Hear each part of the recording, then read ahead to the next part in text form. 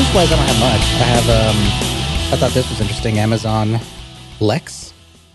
I guess that's what it's called, Lex. Their own Lightning experience. Yeah, it's going to be really confusing now because now we have Amazon Lex, but they're apparently releasing the technology behind Alexa, or at least making it available as its own standalone that you can integrate. Build, convert, conversation bots. Yeah. Interesting.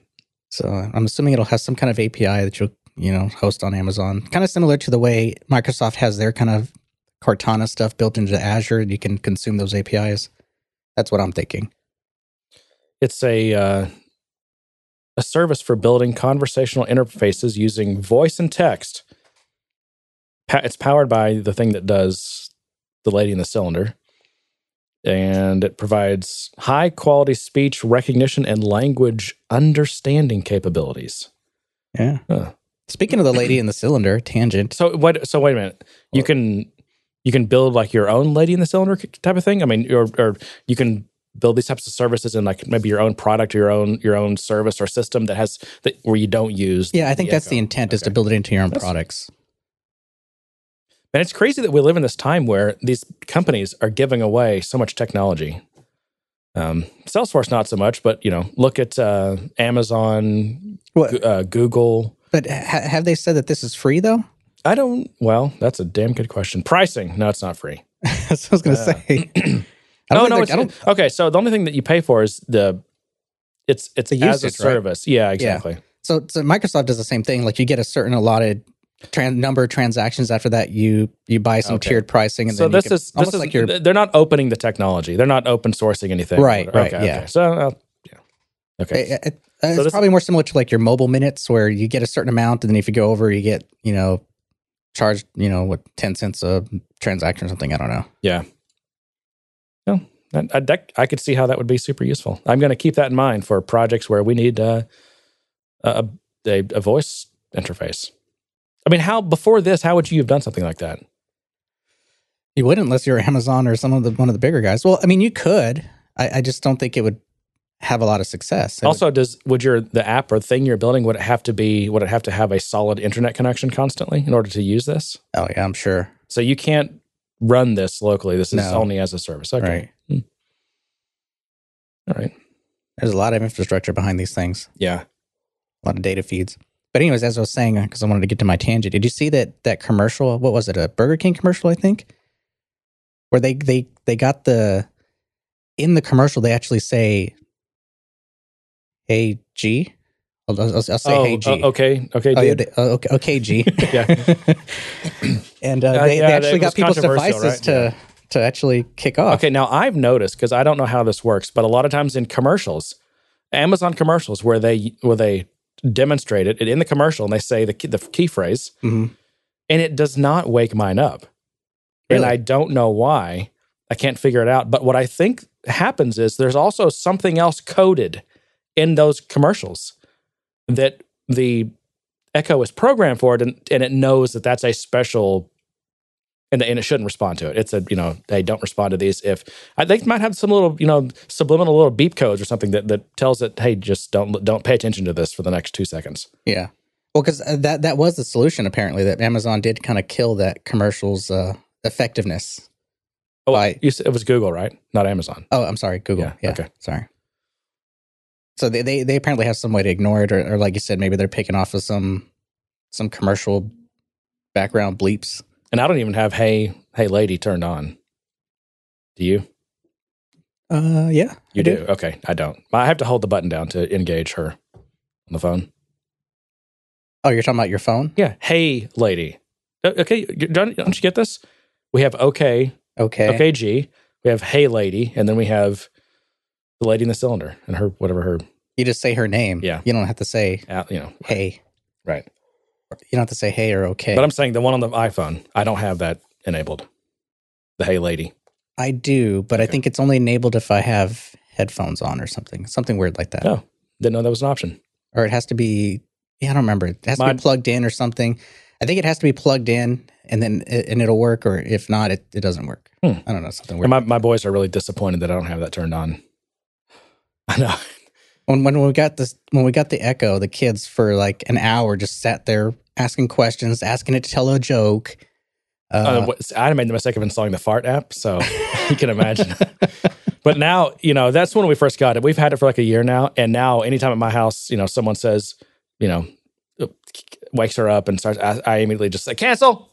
I just don't like hearing that thing. And usually it's my kids, just like in the middle of dinner or at an annoying time. I'm like, cancel. Don't want to hear it.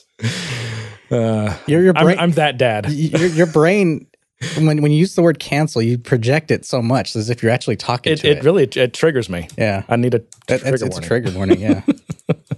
I stopped using shut up. I started just saying cancel. Actually, you know what it is? Before someone engages her, I need a trigger warning because I think then I would handle it better. Okay, John, somehow I've gotten Evernote in some kind of mode where everything else on my screen is grayed out. Evernote bug. Yeah, that was a bug. I was trying to. Hey, don't forget, we need to be documenting titles. Yeah, I know. I'm trying to set up the sheet right now. No, you should have done that. We're in the middle of recording now.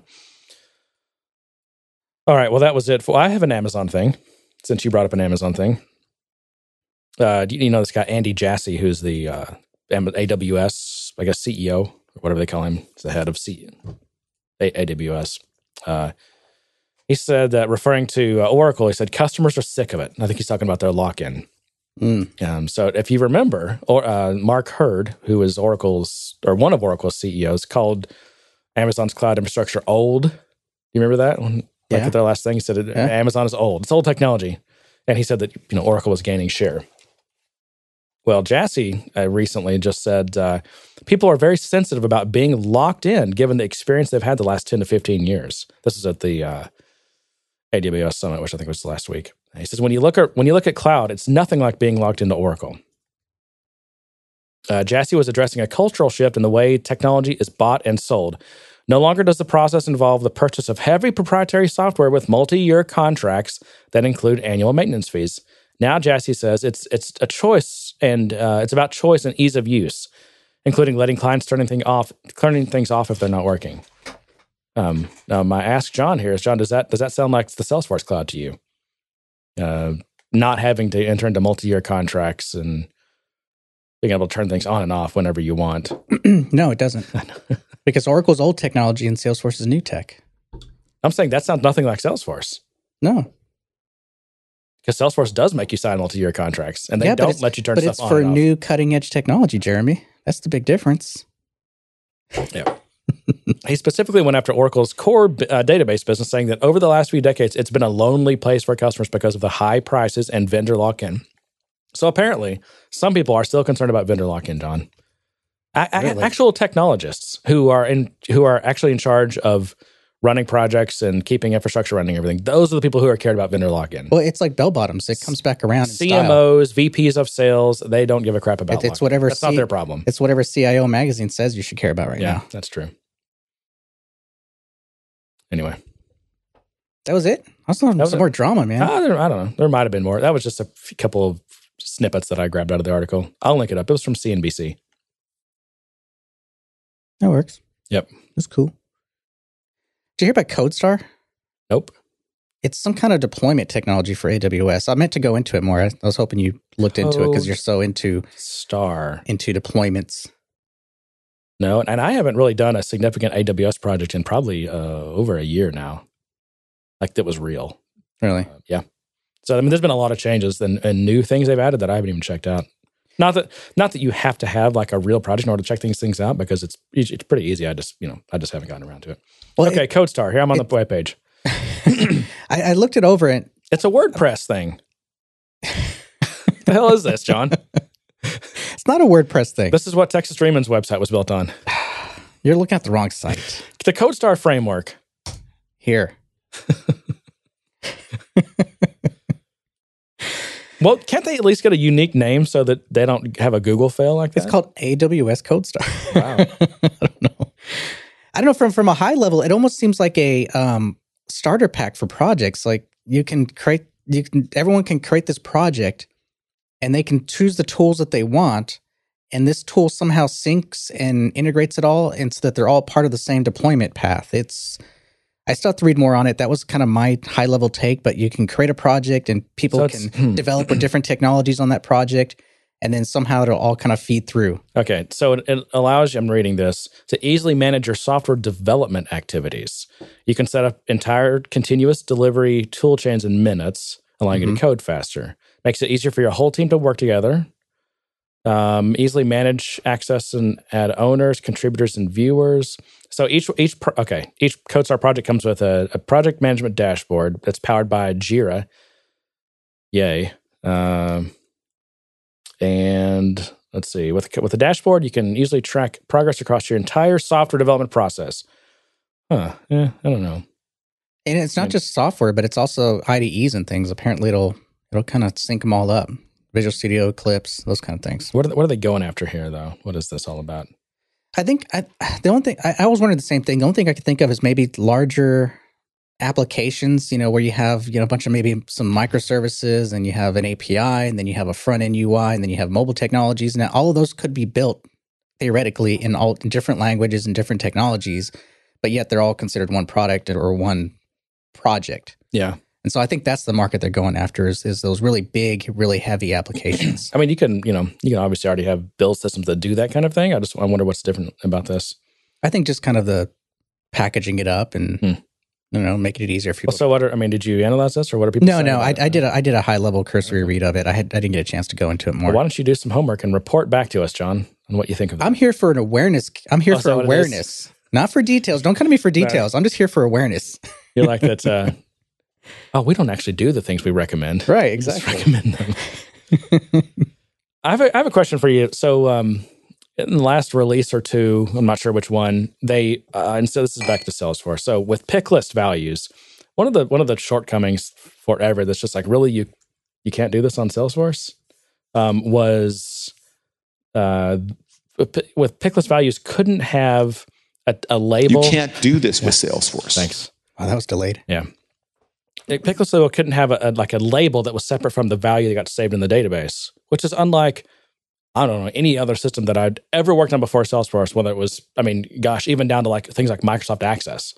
You have a pick list, but and this what gets shown to the user, but then you can have a different, value associated with that text label that gets stored in the database. Well, Salesforce has now added that. You know about this, right? No. Are you serious? Wait a minute, say that again? I said it like 3 times. I repeated myself. You want me to say it again? Yeah. Okay. You going to listen this time? Yes. Okay. Compute your face out of your monitor? Yes. Just say the last part again. Okay. You can have, in a drop-down, in a pick list, okay, yes. You have each entry, is in addition to the label that gets shown to the user in that. Right. You can have a different value that's what actually gets saved to the database. Yes. Okay. I'm aware of that. Okay. So when you go in, anytime you go in and set up and you edit a pick list, you now have like the value. Mm-hmm. There's a different, UI now for this. You have the value, and then you have the label. The label. And then you have the what other systems call the value. You have the value in the label. And Salesforce, instead of calling that like, I don't know, label and value or database value or whatever, they call that API name. Which is like, oh, that's cool, because that's what Salesforce calls any more techie thing is like an API name, right, or a developer name. In some cases, they're actually quite inconsistent about this. But this was a big miss here, I think, and that's because it's not an API name. It's not an identifier for a field or something. It's a value. So everyone that I've worked with on one of these thinks that you have to, like, let's say that your label is United States of America, mm-hmm. Okay, with proper spaces and everything. They think the API name has to be United _States_of America, because it's an API name. But that's the thing; it's not an API name. It's just the database value that gets stored to the database. Yeah, I get it. It's not the API name of the field the pick list field you're using. It's not the API name of anything. It's the database value.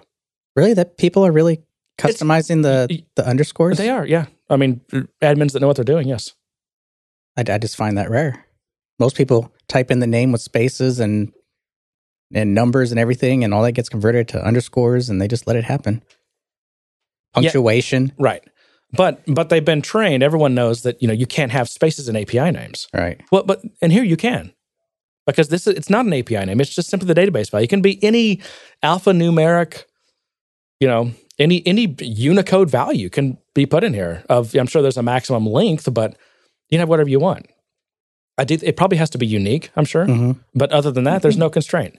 But because it's called API name, people think they can't use spaces, and that's got to be a valid, what traditionally would be a valid API name, identifier, right? In Salesforce. So I just wish they wouldn't have called it that. I'm aware of them, but I haven't used them yet. Can you supply the API name and the label, and it'll work just fine? And from what context? Let's say I have some code and it uses API names, so it submits that. It's got to be the value that it's got to be the label. Yeah. It's got to be the label, or it's got to be the API name. The API name. So you can't flip flop between this code sends the label and this code sends the API name. It always has to be the API name in code. And I hadn't worked a lot with from an API or like data loading or whatever perspective. I had not worked much with the state and country pick list yet. But apparently on those, and actually I could be wrong. It might be the same. It might be the same with these pick list values. My understanding is with the state and country pick list is that you can still, like for example, billing country, right? From an API perspective, you can still actually provide billing country if it's the exact correct label. Or if you're going to provide the code, billing country code, then of course, then it does have to be the right, ISO code or whatever it is.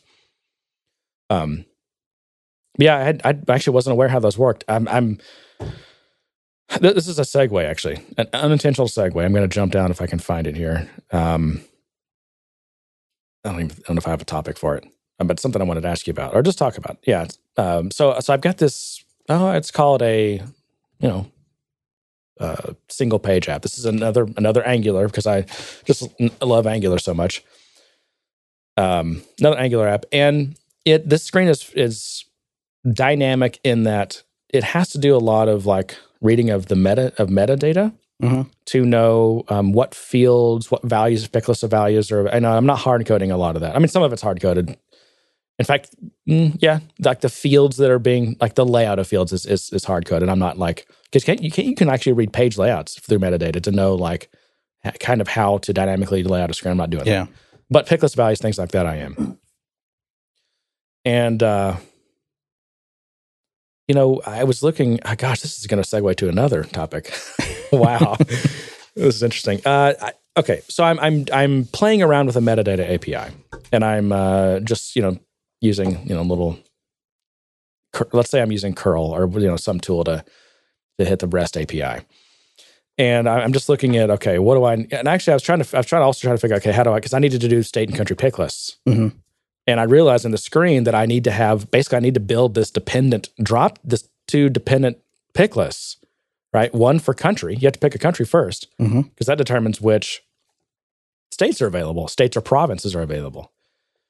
And so I'm thinking, well, how does the metadata even represent that? I have not done state and country pick lists with metadata. So I'm looking at the metadata result because I know I've got to figure out like all the states that are available. I mean, states and provinces, only certain ones are going to be available for certain countries. And I'm like, I have no idea how they represent that. So I do a metadata call to get, this is on account object, to get account metadata. And this is, this org has some decent customization, but nothing crazy. I mean, they've got, maybe 20 or 30 custom fields, not 400 custom fields like some companies do. And the metadata reply for account only was over 1 meg. And it's really complex. Like I copied and pasted the result into Sublime, and then pretty printed it for JSON. And it's just gigantic. Really? And on top of that, this is another homework for you. Look at how they associate the state. For anytime there's dependent pick lists, look how they, and in this case, the state and countries, look how they associate like the state pick list values to which country they're available to. It's this like. Is it some kind of bit shift thing? Yeah. I mean, you have to do some bit shifting. It's a bit. It's basically a bit set, or and it's represented as like a hex encoded value, right? But you have to do all this, and you definitely have to do some bit shifting to figure out which values are available for which controlling values, right? And so again, not in addition to and this is just one object, the over 1 megabyte, just to get some fields for an object. But then on top of that, there's all this. Once you've got that, and by the way, your browser has parsed that JSON, then you can start all your processing, your bit shifting, you're putting stuff on the screen. Sorry. Right? And I'm like, you know what? Now I know why. Now I have more sympathy for the Lightning team, the Lex team, right? Because I'm like, man, I'm going to have to find the URL to that dancing, rainbow logo so I can show this while I'm downloading it. And it's just the account, and it's 1.5. So, here's the other thing. And I'm sure Salesforce does things to enhance performance of this, but from the time that you request the metadata API for just a count until I got the answer was over 2 seconds. And I was doing it. I thought, well, maybe on subsequent calls, it's faster because they cache it or something. And I think they do. I swear I've read that like metadata is optimized in cache, but it still takes over 2 seconds just to get that account metadata to the browser, right? Again, then on top of that, now your browser's got to parse through, a megabyte or two or more. Like imagine these orgs that have 300 or 400 fields and lots of other stuff, tons of layouts or whatever. I mean, this could be many megabytes for one object. Again, then your browser has to parse that JSON into actual JavaScript objects. Yeah. And then you do stuff with it. I mean, this could be 5, 6, 7, 8 seconds before I can show a screen. Well, yeah, maybe we should cut the Rainbow some slack then, huh? Well, I mean, it's just, I don't know. It's super easy to criticize Salesforce for the rollout of Lightning, for the state it's in. I mean, there's still ridiculous stuff. I just heard an example this week. Like, I think it's that you can't invite contacts to an event in Lightning. Like, you have to switch. I'm like, that's a basic thing.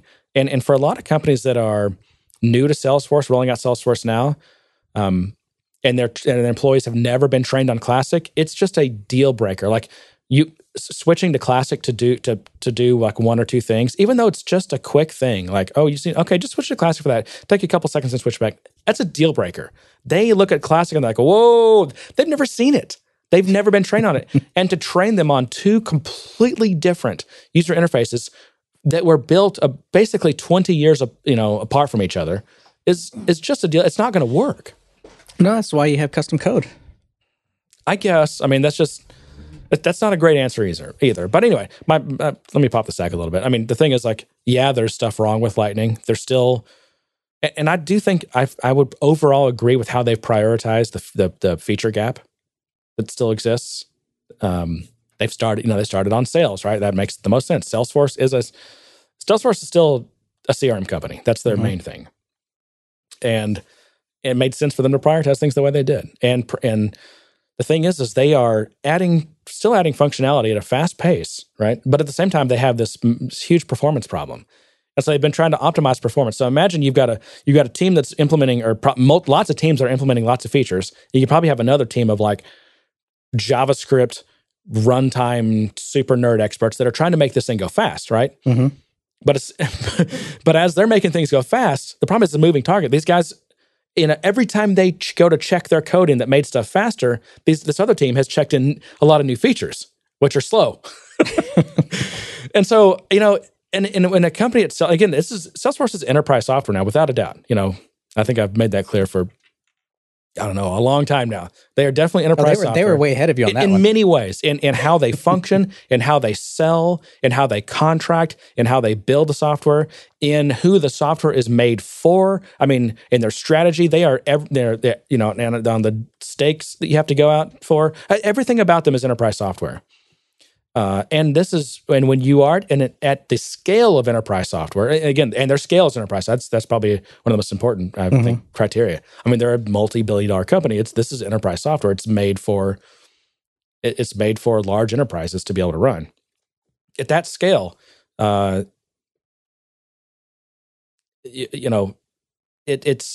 it's extremely, you don't turn a freighter on a dime. I was kind of lost my train of thought there for a second. You can't turn a freighter like this on a dime. I mean, they are, reinventing the entire UI of their whole suite of software. And it's just, again, there's a lot of stuff. There's a lot of problems with Lightning still. I mean, You can look at the feature gap list, or I listened to some of these other podcasts that actually do a lot more actual consulting and admin stuff than I do, and I have to take other people's word for it because number one, I don't work with Lightning. I don't have any clients that can use it, and plus, most of the work I do it's all custom, so I'm not doing Salesforce configuring on page layouts, and so I just don't. I don't know near as much about Lex as like a lot of these guys who are that's day in and day out. They're configuring Salesforce for people, right? And so I listen to them, and there's a lot of gaps still, but it's this is what it is. I think they're I can be critical about how Salesforce is using its resources. They could probably spend less money on parties and more money on engineering, but anyway, for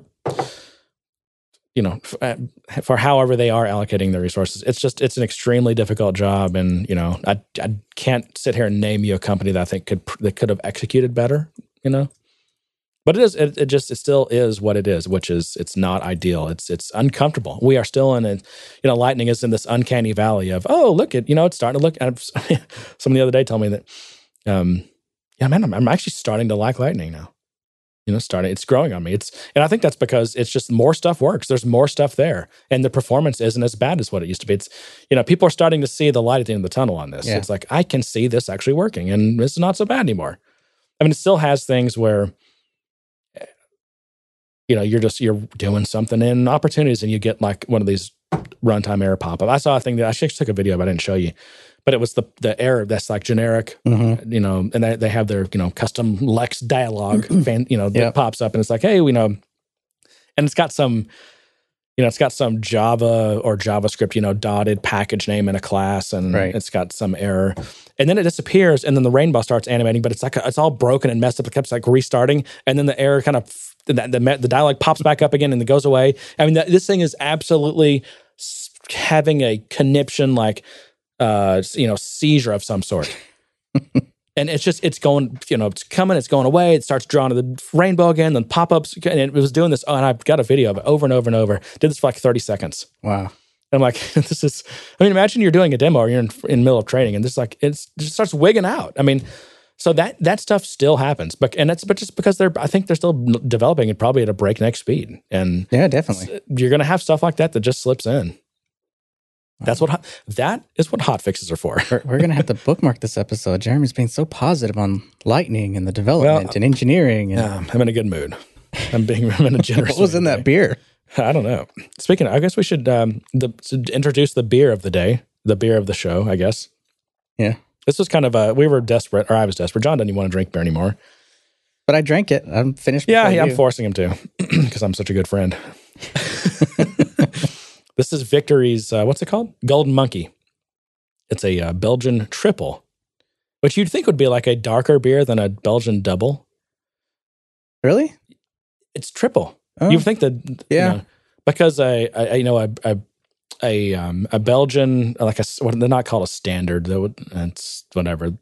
There's a word for that. That's like the base Belgian beer is a little bit even lighter than this, almost Pilsner color, and it's it's a little sweet, and it's got that Belgian yeast flavor or whatever. And then a double is actually a play on a brown ale. It's dark.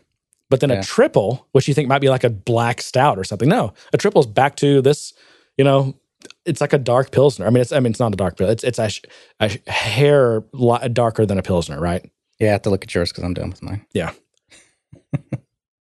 Anyway, it's it's not bad. It doesn't rate the best in the world, but it's consistent, and I think it's well made. I'm a fan of Victory. This is by Victory, by the way. And where are they? Pennsylvania somewhere? Oh, you would know. I wouldn't. Did it warm you up though? Because I know that was your requirement. A little bit, yeah. It's chilly today. It's crazy. It's in the 50s. Is it in the 50s? Yeah. Oh yeah, it is. And it's windy, which makes it feel a lot colder. Yeah. Yesterday it was close to 90, wasn't it? 80, something like that. I guess. Anyway, so I need to segue to my next thing, which is the tool that I was using to play around with the REST API and some of this metadata stuff. By the way, if you just go to whatever it is, I think you have to do your version, then like /services. The list of different, API services now. There's like 20 different services. Oh, yeah. And I don't even know what half of them are. What is Eclair? What's Eclair? Oh, I haven't heard of Eclair. Yeah, I don't either. I'm sure someone in the... But yeah, there's a lot of... let us know, a lot of them. No, I was using... and I heard someone talk about this. I've never used it before, which is crazy because I'm always looking for like the best native Mac apps for things. Well, just like almost as much as you. You're like, you're all about native apps. Yeah. But I've used for a long time this app called Postman. Have you heard of it? Yeah, I use it all the time. Okay. And you can either use But it's not native. No, it's a Chrome plugin, but it's also a Chrome app. It's not a plugin anymore. Get a sentence out. I'm going to just let John finish all my sentences. I know Postman. Yes, I love Postman. It's right. It's available as a standalone app. But you can get it through the Chrome store, right? No. Oh, no. Okay. No, it's getting killed off. The Chrome store plugin. So I think the whole Chrome extension thing is getting killed off or something. I don't know. There's some weird blog post they made about, that's not going to be available on that anymore. We've transitioned to the standalone app only. Yeah. Okay. Which is an Eclipse app. I mean, a Electron app. The new Postman is? Okay. Always been the standalone. I'll say if you're on a Mac, you should, and you do this kind of thing, check out Paw. Have you heard of Paw? Like a dog paw. That sounds familiar. I think I did look at it. It's similar to it does this. It solves the same problems as Postman, but it's a native Mac app. It's really well done. It's great for exploring APIs, but it's designed for building APIs. So you can design your APIs and you can document them, like all the names and the parameters and descriptions of things. And it supports what was the not apiary. What's the Swagger? Like it supports the Swagger data format, which is now I think the Open API data format for like importing and exporting your API design or whatever it's called. It's nice. It's not free though. It's $50, but I'm on the trial right now. But I'm liking it. Yeah, I just looked at the website. I have not seen this, so this looks pretty awesome. It's got tons of extensions. Look at the extensions too when you get a minute. Well, don't get mad at me for browsing while we're on the show, though. But I discovered something else, which I also feel like I'm like, how did I not know about this? There's something called HTTP. Have you heard of HTTP? No. It's basically designed to be a curl. You've used curl, right? Yeah. It's designed to be a curl replacement. It does like like if you get a JSON response or something, it pretty prints the JSON, and it's just that seems to be easier to use. I mean, I don't know. I love curl. It's like it's available everywhere, and it's solid, but. Yeah, HTTP is like a nice replacement for curl. That sounds cool. Oh, yeah, I haven't seen that. Yeah, I really like Postman. I use that a lot. Is it Postman or Postman? Postman? I don't know. Depends on which emphasis on the syllable. Should be postperson. Yeah. Oh, that's you know what? Use PAW because Postman is a bigoted sexist app. That's right. Anyway, what else is going on, Johnny boy? I think we should get to questions because I think there's quite a few of them, and they're fairly in depth. Before we dig into the questions, that just reminded me.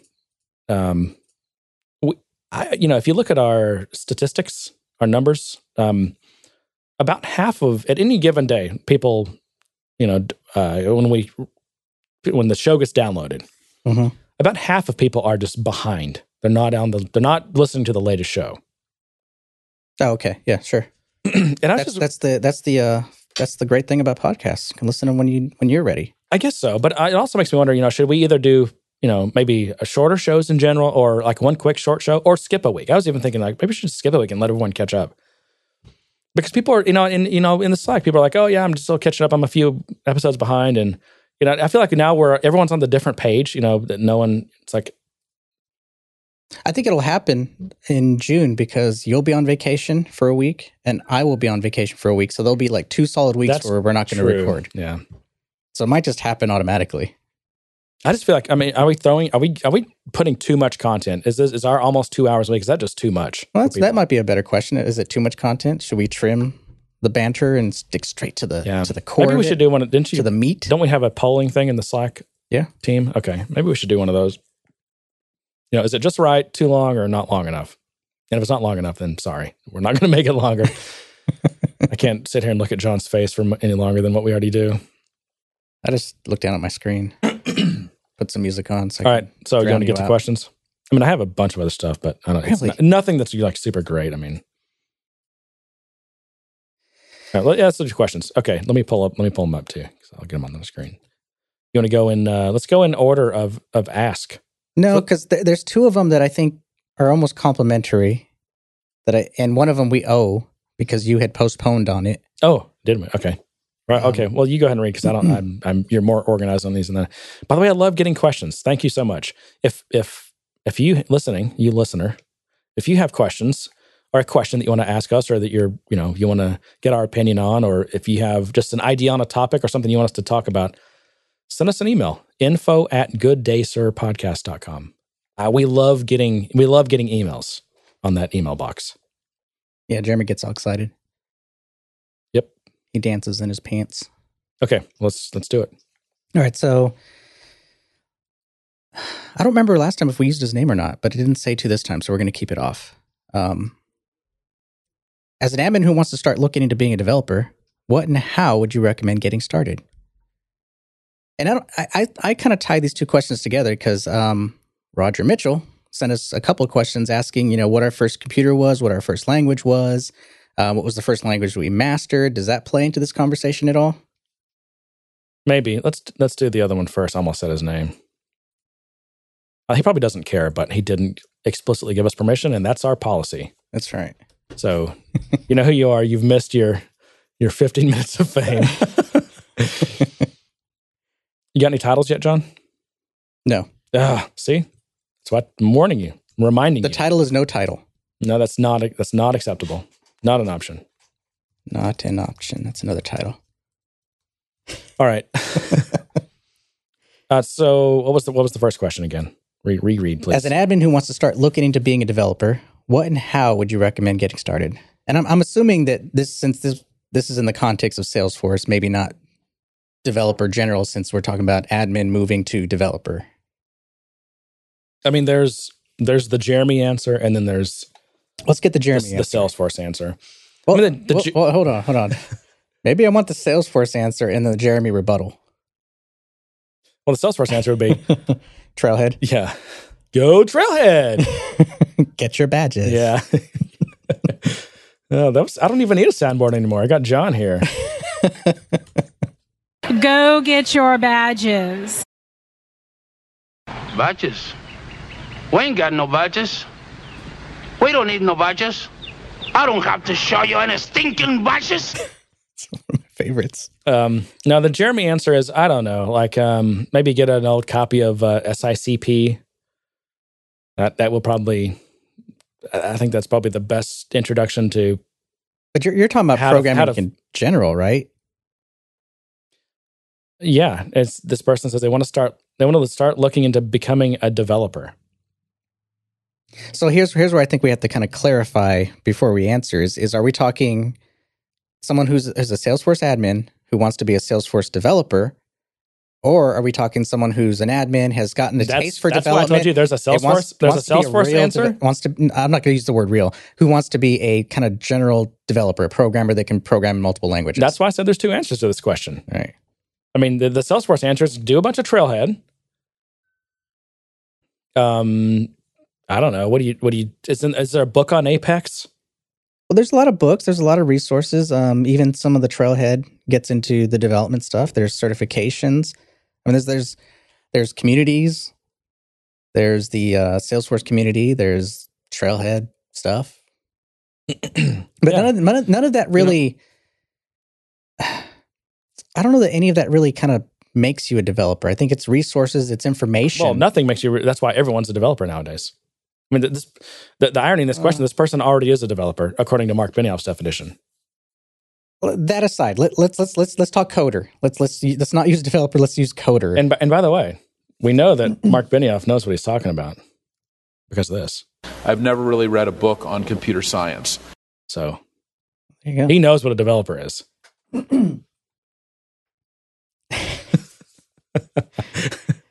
I'm surprised you still do the show with me, John. I don't know. I'm just out of control. How can you enjoy the good parts of life without the bad? You saying this is the bad part? I didn't say that. Well, that's. I just said, how can you enjoy the I'm good without smart the enough bad? to know what you're doing there, John. Well, let's focus the conversation. Let's say you're an admin in Salesforce and you want to start writing some triggers. I mean, I think the right thing to do is get yourself a developer org. Yeah, and absolutely. just start doing some stuff, right? Yeah, I think finding some blogs, finding some information on how to do it. Seriously, like I haven't done the trails on the developer stuff in Trailhead, but I mean, I would imagine that's probably a happy place to go. It's a safe space to learn, John. Yeah. It is. I mean, there's also websites if you just want to go general coding, like what is it, like Treehouse and Code Academy or Codatomy or whatever it's called. There's a bunch of others too, like that offer like courses on different languages and things. CodeDaddy, The Hour of Code. I don't know. Yeah, but I think one other thing that I don't think gets said a lot is probably find a mentor, find someone who can. Not someone who you're going to leverage as this all-encompassing teacher, but someone who can bounce questions off of. Someone who, when you don't understand a concept, you can kind of talk to someone about it. And I have a great suggestion for that. The hash code not clicks channel in the Good Day Sir Slack team.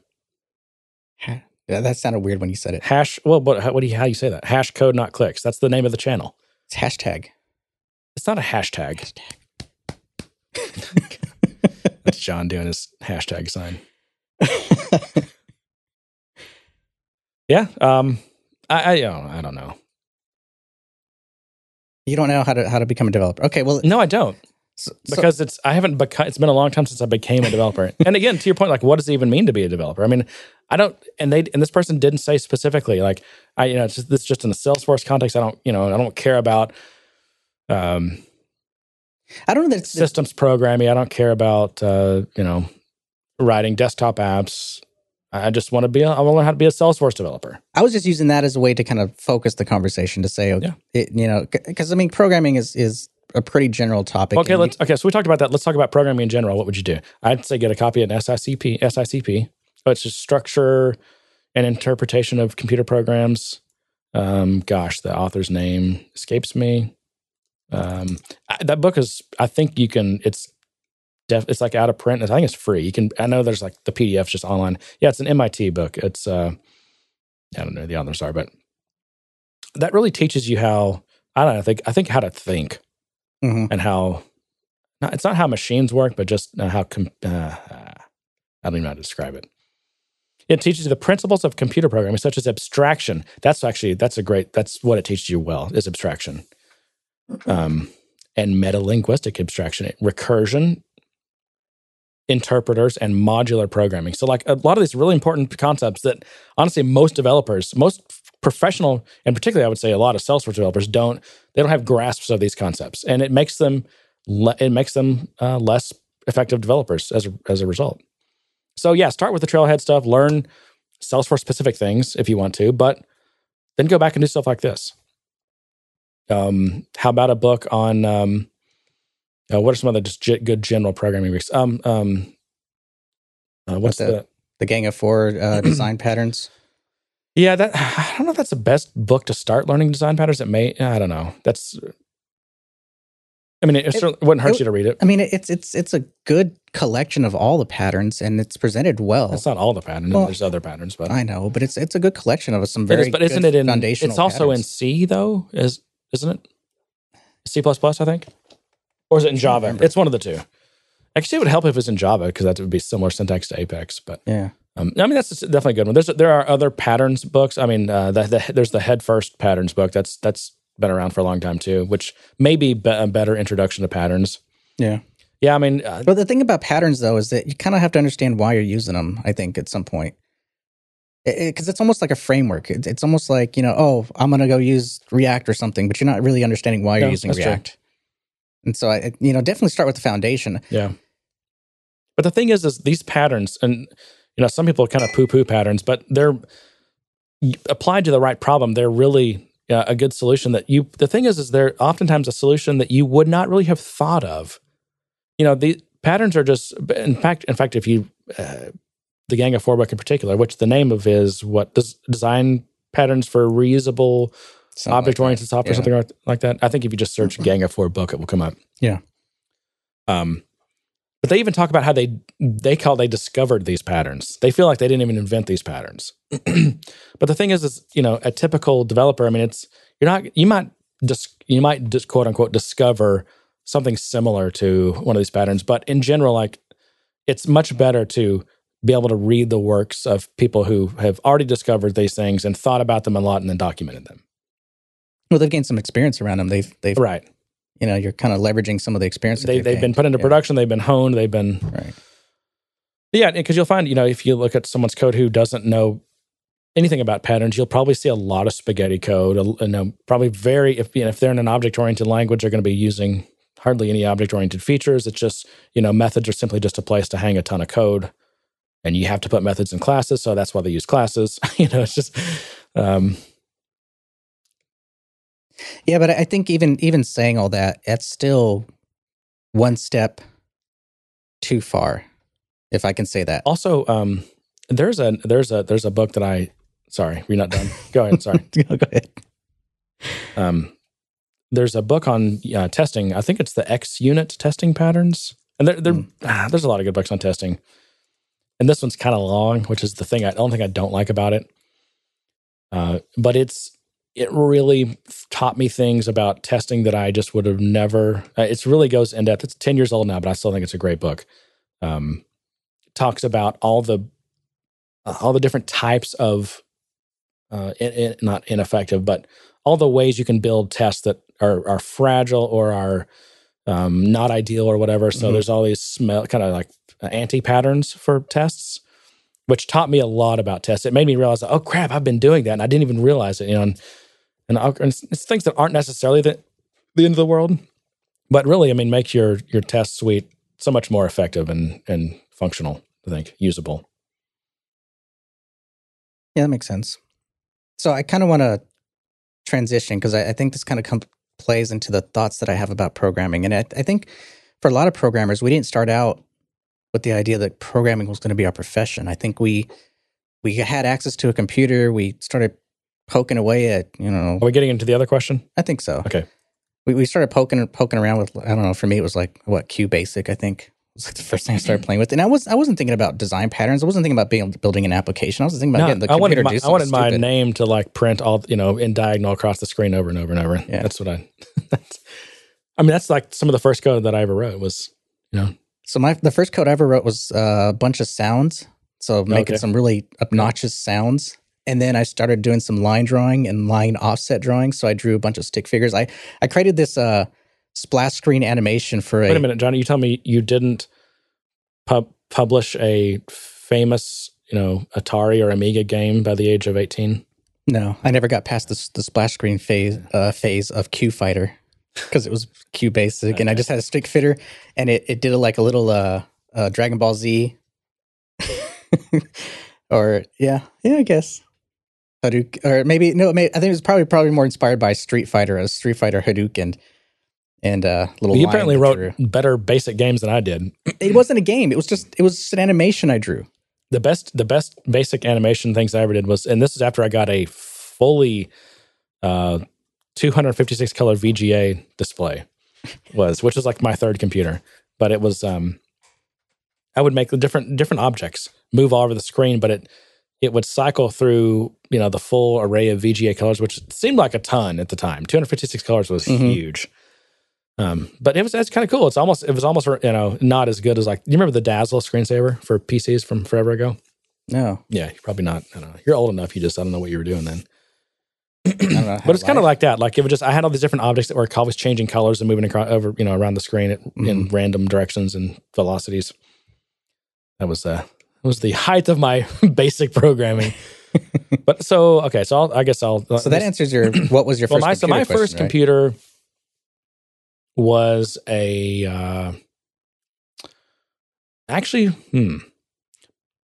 the first computer I had in my house was an IBM PS2, and it was a 286. But it was a 286 12 megahertz, I think. Yeah, 12 megahertz. But that that was not really mine. I couldn't really use it that much. Mm-hmm. But I remember my mom, who I didn't live with, she also got a PC, and it was no hard drive, two 5.25 floppies with an EGA. It was either CGA or EGA screen. So either I had no colors or like 16 colors. And I really hosed that computer up because I was, again, you have 2 floppies, that's it. Mm-hmm. And the reason there's 2 is because if you don't have a hard drive, the only way to copy something to a floppy is you have to from one floppy to another floppy. So I had 2, right next to each other. But I was, I think I was like ran out of space for my, I don't know, my basic programs or something, because that's the only thing I could do on that computer. And so I was like, well, what is all this crap on this disk? I can delete some of this. So I was like deleting, I didn't know what autoexec.bat or config.sys, anything. So I'm just deleting all this crap. And then the computer wouldn't boot after that. So I think I got in trouble. But I bought an old IBM XT or an XT. I think it was an XT. It was an 8088. I don't know how much RAM it had. You know what? I take that back. It had a giant board about this big. Literally almost the size of, it's probably an 18-inch long board. Wow. That plugged into an ISA slot. And it was full of totally populated these memory chips. And I think that took me from 512 to 640. So that whole board was like 128K of extra of RAM. And how old were you when I think I was in middle school. Really? But I bought that for like $100 from somebody. Who I think stole it from their employer. I'm not sure. But that was in my room. So that was literally my personal computer. And that's when I got into BBSs and stupid games and stuff. Nerd. Yeah. But the first language was BASIC. I did a lot of BASIC for a long time. That was like the only thing I knew. And then I got into Pascal. Did some Pascal for a while. And then I learned C because I wanted to customize some of this BBS software, and it was written in C. The first language I mastered, and they says recognizing that it's unlikely to ever master a language yet. I've by no means even come close to mastering a language. I don't know what language I'm most comfortable with. Probably Java. I've just done more Java than I could say Apex, I guess, but I feel like Apex is such a simple language. There's not much to master there. Yeah. It's missing so many features that would make it an interesting and more complex language that would be harder to master, I'd have to say Java, I guess. All right. What's your story, John? Well, I never really owned a computer until I was a lot older. I was poor. Age. I was poor too. Yeah. Did I tell you what I did to buy? Well, okay. So I ended up, my, fourth computer was a brand new 486 DX266 with 4 megs of RAM that was $2,000. And I fried tacos and cleaned for 2 years to pay for that computer. Wow. So you had the bug way before I did. Yeah. I had the bug in spots. So at some point, someone would get rid of I think I had a Tandy at some point, and someone had gotten rid of it, and it ended up in my house. And it came with some books and the code.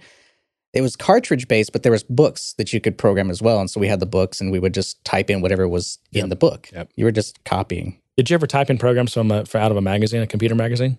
Not from a magazine, but from these books. And it was so easy to mistype something, and create a bug, and there was really no debugging tools or anything. You just had to read and read and read until you found your mistake. It's kind of like Apex and Visual Force now when it gives you like line 0, like a oh yeah, it's like okay, it's like all right. It's like wow, now I'm back to 1982 computer technology here. Like I have no idea where this problem is because the stupid compiler won't tell me. And even when I got older and I started getting to BASIC, it was really still with inherited computers or some computer no one wanted that I would take, or some company was selling off their old crap that they didn't want or giving it away. And that's what I took. It wasn't until I got much older that I actually bought a computer, and I worked for a computer company. Yep. In terms of language, BASIC. You were a Visual Basic master. BASIC and then Visual Basic is what I really got into. In fact, I kind of feel like I outgrew Visual Basic, so I started wanting to do more low-level stuff. So I started programming against the API, the Windows API. Right. So I bought like the whole, what was it, like $200 for that thing? For the whole encyclopedia of the Windows API? The Petzold book. Yeah. Charles Petzold, right? I think it was like $10. Programming Windows or whatever. Yeah. Oh, you're talking the one from Microsoft Press? Yeah. Okay. It just documented the entire API. Yeah. It was just That was literally before the internet, so you had to buy the damn books. Yeah, and it was a lot of books. Yeah. But yeah, I mean, and it wasn't easy because the data types didn't match up. A long was not the same long in VB. An integer wasn't the same VB integer in that. So there was all kinds of crashes and things just from things just not translating between the API and things like that. But that's when I felt like I was a programmer because I was doing all this stuff and calling these APIs and doing things that I just didn't know how to do, but I was experimenting. I mean, you did things with Visual Basic programs that I really had not seen anyone else do. I remember seeing some of your stuff and being like, damn, that's a good looking app, man. That's Visual Basic. I mean, it didn't look like Visual Basic, because you know what most Visual Basic apps look like, text boxes of different height and giant buttons and they're always ugly. Oh, and that stupid frame, that inset frame that was around everything. What was that called? I don't know, but I mean, you clearly were doing like serious customizing and like you were doing like custom controls and, right? Yeah. Yeah, but that came with a lot of trial and error because some of my first programs, they were pretty ugly. Because you get the bug, you're like, oh, I can change that button color. Yeah. Oh, well, now I can style it completely different. Right. And it became this like huge thing, and I'd put like cheesy graphics and a GIF here and make it do stupid stuff until you start developing a sense of taste and style. I guess Visual Basic was probably the first language. And then of course, when C# came out, I transitioned to that. Yeah. And so I was primarily C#. I tried Java. I think at the time I was doing VB. But like I said, I could never get into it. Plus, I didn't like the UI.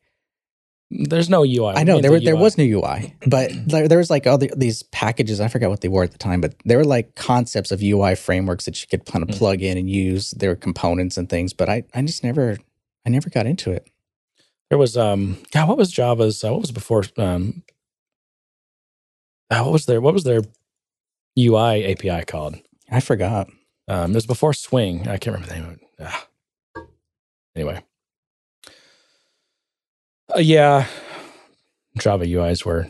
the thing is, you can do good UIs in Java. It's just that, just like VB developers, most Java developers really have no business creating UIs. That is the problem. Well, right? that can be used to segue to one of our other questions. But this email also came with a topic idea. And so we're closing out Roger. So thank you, Roger, for that question. Well, no, this is still Roger. Oh, we're still on Roger's. Yeah. Okay. Well, he had questions, but he also had a topic idea. And we can choose whether or not we want to hold this or continue it. But the topic is Oxford-style debate. Well, so maybe we do need to push it and try to set up some kind of debate format. But why use Agile, capital A, for implementing Salesforce with tangible examples? I wouldn't mind tangible examples. I mean, I can. I'd have to anonymize, but I can give you examples of when I've used Agile very successfully. But I think for a debate to happen, we have to have 2 viewpoints, and then kind of like a back and forth style. It's too much homework. Yeah, that's true. Jeremy doesn't like. I don't know. I mean, I'll just say like, I don't think there's anything special about Salesforce that makes Agile even any more or less applicable or necessary. I mean, if you believe in the principles of Agile and the benefits, then I think you would want to apply those to Salesforce. Yeah, I mean, I don't think. I mean, Agile isn't tied to any particular language or anything like that. So it's not like there's anything specific about Salesforce. I mean, to me, the big benefits are, and I believe it mitigates risk. And again, he's saying capital A and Agile, which I don't even know honestly what Agile's gotten. There's so many different ideas, and so many things have been refined really well, but also so many things have been abused, and I don't even know what that means anymore. But I'm thinking Agile strict mode on. Yeah, and I just think he means Agile as in when we talk about Agile software development. Right. But if you're doing things right, I mean, if you're iterating quickly and you are always having, the customer involved, if you're always working on the highest priority thing, either the riskiest thing or the thing that has the most business value, you're just going to be mitigating, you're going to be reducing risk. And you're really increasing the likelihood that at the end of the project, you're going to end up with a thing that has more value than had you not used Agile.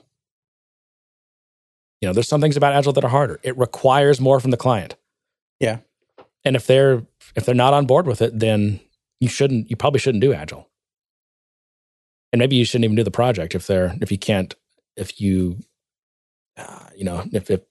client is not, if I could go to a client and say, listen, for this particular project, I feel really strongly that we need to use an Agile process for this, and here's what it means for you. And they say, well, I just don't want to do that because I don't have time to look at your progress every week, or I'm not going to have time to answer questions for you. Then maybe my answer is, well, okay. In that case, I'm probably not the best person to do this. So let's find someone else. So in terms of like the Salesforce ecosystem, do you think the way projects are sold or the way projects are structured, typically with kind of the waterfall approach that everyone kind of uses for estimation, they have this front-loaded, we're going to do this discovery and we're going to do this documentation, then we're going to move into the build phase, and then we're going to move into the testing phase, because that's such a front-load concept that by the time you start the project, it's too late to start Agile? My favorite thing is when you when the way the project's sold is that you have they've already been given estimates, and there's a defined scope, and there's a long document for that. Right. And client signs off on it, project starts, and the first 2 weeks of the project is spent doing what? Official. It's right there in the agreement. Discovery. Yeah. Well, how did you do all that other stuff? How did anyone agree to all these? Agree to schedules and amounts of money and payment terms and payment milestones when you actually haven't done discovery yet? That's easy. That's easy. You go, okay, this is our estimate. Now let's do a discovery so we can see if that estimate is valid or not. So there's a whole lot of people doing whatever it takes to get a deal signed. And I'm not going to, throw anyone under the bus, but it happens on the vendor side. It happens on the consultant side. It happens on, all across the board. Well, it's a dance. It's a dance. And so you dance and you say, okay, here's our estimates. It's not guaranteed that this is what it's going to cost. If you want us to get closer to a guarantee, then let's do this discovery. We can kind of have some more conversations and document things in detail. And here's the other thing that happens is the sales pitch goes, well, once we do all this documentation of your requirements, you can continue with us or you can choose to shop that around. So it becomes this dance of, and 90% of the time, the customer's not going to take your documentation and go, oh, you did a great job at this, I'm going to switch to another partner. No, the main reason is because I used to think that, oh, I see a lot of benefit to that model. You got this valuable requirements document that we all worked hard on, and you did work hard on it. But you know what? It still is chock full of unvalidated assumptions, and it's all done at the beginning of the project before anything's been built, when we're all the least informed about how this thing is going to play out. That's why that's ended up not being a very valuable document. But the thing is with Agile, I think because I think society trains us to think in waterfall and batch process mode, and so it's rare that you find people that actually know how to sell Agile. You have to know how to sell it. You have to know how to when you've got a competitor, right, who has provided this huge proposal with a big document and all this, a schedule laid out and milestones laid out, like they know what this thing is going to be by the time it's done, right? Mm-hmm. You have to have the guts to look at that customer and say, well, that's fine, but that is pretty much a bunch of bullshit.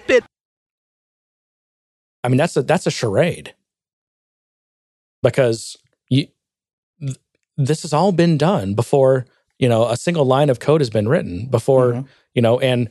And we're foregoing all the benefit of at every step when we get something built, letting that inform the letting us use that, bring that back into the process, into the loop, right? To inform everything that comes after that. You're foregoing all of that. That's true. But I think another part to this is not just whether or not we should be using Agile or not. It's also the culture that you're in. Like you say, when everything's built around waterfall and, discovery sessions and build phases and those kind of things, you may be a firm believer in Agile, but you're one person. You're not the project team. You're not the consulting agency. Who's not? What are you talking about? You. As an individual. Oh, in general speaking. Oh, yeah. No, if I'm in a situation where someone has sold a big waterfall project and the Salesforce AU, it's all pitch is waterfall, and who whatever, it's all waterfall, and the contract is waterfall. It specifies that we build it waterfall and that it's going to be paid in waterfall. Then I'm not going to change that at all. I have no. It's way too late. Yeah, I mean, people's minds are already set. They've already been sold. That's the worst time in the world to do it. Yeah. All right. So, and also, I mean, the thing is, when you're dealing with a potential customer who, might want to hire you to build some software, if this is not their first trip to what's the phrase? Their first time around the block. That's probably, I don't know if that has a negative innuendo or not, but they know that upfront requirements and big upfront design is a bunch of crap. It's a charade. It's a lie that we all sit around the table and we smile and we're like, yeah, good job. We shake hands. They know that's a bunch of crap. Yeah. It's that dance. But it's people that haven't been through that. They haven't been through painful projects where they've learned all these lessons. Those are the people that I'm just like, well, maybe I'm not the right, because I don't have time to, it would take me a month to try to disabuse people of their preconceived notions on how software is built and the realities of software development and what is the state of the art right now. Right. I mean, I might try, but if they're not receptive to the idea, then okay, that's fine. I'm just, I'm not your guy. All right. So many people are nowadays. This is such an old topic. I mean, even people who aren't experienced with software development projects, I mean, it's hard to find someone who hasn't heard of this.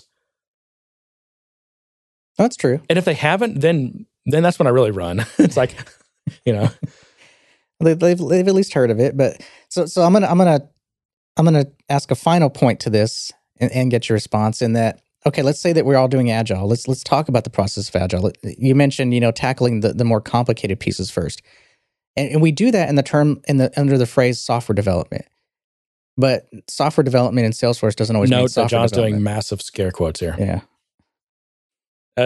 What are these? You're bunny ears. You're like attacking your head with them. Nah. They're bunny ears because this exponentially reproduces. Okay. But software development in Salesforce isn't software development, at least traditionally. Yeah, sure it is. Well, no, software development small talk, not software development? Well, is software development in Java not software development because that doesn't compile to machine code? Hold on. I mean, a lot of The old school assembly guys would say if you're not developing an assembly, that's not software development. Is that it was C? I mean, they considered C not to be software development. That was a high level language. I know. Okay. So I don't not for a second. Do I buy that it's not software development? I'm not trying to argue that it's not software development. Okay. What I'm saying is, and the reason I'm using air quotes here is because traditionally in the Salesforce ecosystem, in the community, people don't see that their point and click stuff is software development. They don't see that the process builders they're creating, the flows they're creating, it is the creation of database fields and validation rules and all those kind of things is not software development. They want to do it in production, Fitbit, and they want to do it when they want to do it. Right. They don't want to follow this process. They don't. But let's say okay. Now we understand that we have to educate and say, okay, no, you have to do this in the software development process. You can't just go off and create a bunch of fields and create a bunch of metadata and then hand it off and say, okay, now go do your Agile stuff. Yep. Now go do your Agile customizations, your development. No, it has to start from the beginning with the customizations of the system as well.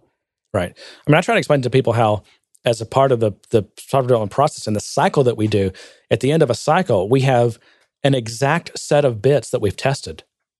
And the exact set of bits includes everything from the apex to the custom objects and fields and tabs and layouts. That's all, and workflow and process builders. And these things all make up the full set of bits. If you have one of those that's missing or one of those that's different, then that's a different set of bits that we haven't tested. Mm-hmm. Yeah. But you're right. It's, creating a workflow. That's basically, I mean, again, John, we're all developers. This is all, what do they call it? It's citizen developer. It's blue collar development. It's the other term. Starts from the beginning. Yeah. No, it's you have to make people realize that they are coding with their hair on fire at that point if they're creating workflows in production. Or if it's simply just making a field required in production. It seems so innocuous. Is that the right word? Innocent, harmless. But you can bring down parts of the system by doing that. Oh, yeah. Yeah. And also, you may make those changes and not bring anything down, but when your development team is trying to figure out why they can't get their stuff to deploy and they're staying up all night, or they just spent, 3 hours times, 3 or 4 people trying to figure out, why can't we get this deployed? It was fine in QA and it won't. Well, that's because you were changing stuff in production and they didn't know about it. And that set of bits that they didn't get to test doesn't work together. Right. Yeah, I try to tell people, like, we need to, it's time for us to move up a level in the, what do I call it? The org maturity model. Right? It's not a bad word. That's what it is. And it's time for us to level up and treat this like it deserves to be treated, which is as a system development project. Yeah. All right, let's move on. Next question. So thanks, Roger. Good questions. Absolutely. He's trolling us. He just dominated like 30 minutes of the show. Well, he might not be the only one dominating. Yeah. Right. This next one comes from Matt Morris. He did give us permission, so I'm going to use his name. It's a long one. I don't know how to deal with this. Well, why don't you want to read? I'll read it. Just go and read it. Yeah. Well, first he wants to say, I hope you were able to clear up the studio following last week's on-air gusher. Yeah. Did you want to talk about what you had to do? I was surprised that there were I expected people to be laughing their asses off in the Slack channel on that, and I didn't hear anything. I'm like, a few people chimed in and said, yeah. Well, I know we got a couple emails about it. I was like surprised that people, because when we listened to that back, I was like, okay, that was funny. It wasn't funny at the time, but no, I had to bring my steam cleaner up here and wipe this place down completely. Yeah. When I came back up here that night with the steam cleaner, it smelled like a drunk person had vomited all over the office. That's what it smelled like. Well, I'm glad you did that because I came in because I haven't been here since. No, and the worst thing I've been was gone for a week. I took Sarah's car because she's got the little SEV thing, and I put the steam cleaner in that and drove that here. Well, that didn't have my key card, and it was 8:00 at night. Oh, so then I had to go back home, get the key card, and come back. You're dedicated. I know. I'm just like, God, it was like 3 hours. The cleaners were here, and they were looking at me like, "What in the hell are you doing?" They're just vacuuming or whatever, and I've got the steam cleaner. All right, so let's get to one of the questions. This one's for me. It says, John, you made a comment about how you're enjoying the ability to create a Lightning component and put it anywhere you wish on the page using the app builder. This got me thinking about the good old days of Windows development when crimes against sensible user interface design were widespread. Yeah, especially the VB apps. Yeah. I would like to hear if either of you think that the freedom of Lightning is going to lead to UI anarchy or have Salesforce done a solid job of defining standards and providing resources. I have to point out the reason you tripped over that is because he speaks British English, which is, I don't know, is that redundant? When they refer to an entity like a company, in their minds it's a plural. It's a Salesforce. It means many people. That's why he says have Salesforce. Now in American English we would say has Salesforce done a job? Right. Like it's a single company. Like we're referring to the company, whereas in the Brits, they're referring to the people. So they use the plural helping verbs. Is that what it's called? Plural, I guess? Or that he meant to type has and type No, it's probably proper English. That's the way it's supposed to be said. Right. Okay, so let me tack on my, ignorant question, which is I didn't think Lightning really let you put anything anywhere. Yes. For the most part. But I thought things had to slot into like columns. And there's a few columns that you can stack your blocks into. You can, but I mean, for all intents and purposes, I mean, you can't have a floating module that's in the shape of the state of Texas, right? Yeah. I mean, that would be an awesome component, but I wouldn't get too literal about it. But there's still some kind of grid. I'll file a report for that. There's still some kind of grid that you have to kind of deal with and work within. But you can't put something over the or above the horizontal menu at the top. You can't do things like that. I mean, there are places thank goodness, because people would do that. I know. No, I totally agree. I mean, this is UI on rails, literally, kind of, right? And I remember last week we kind of touched on this a little bit too. And I mean literal in the metaphorical sense.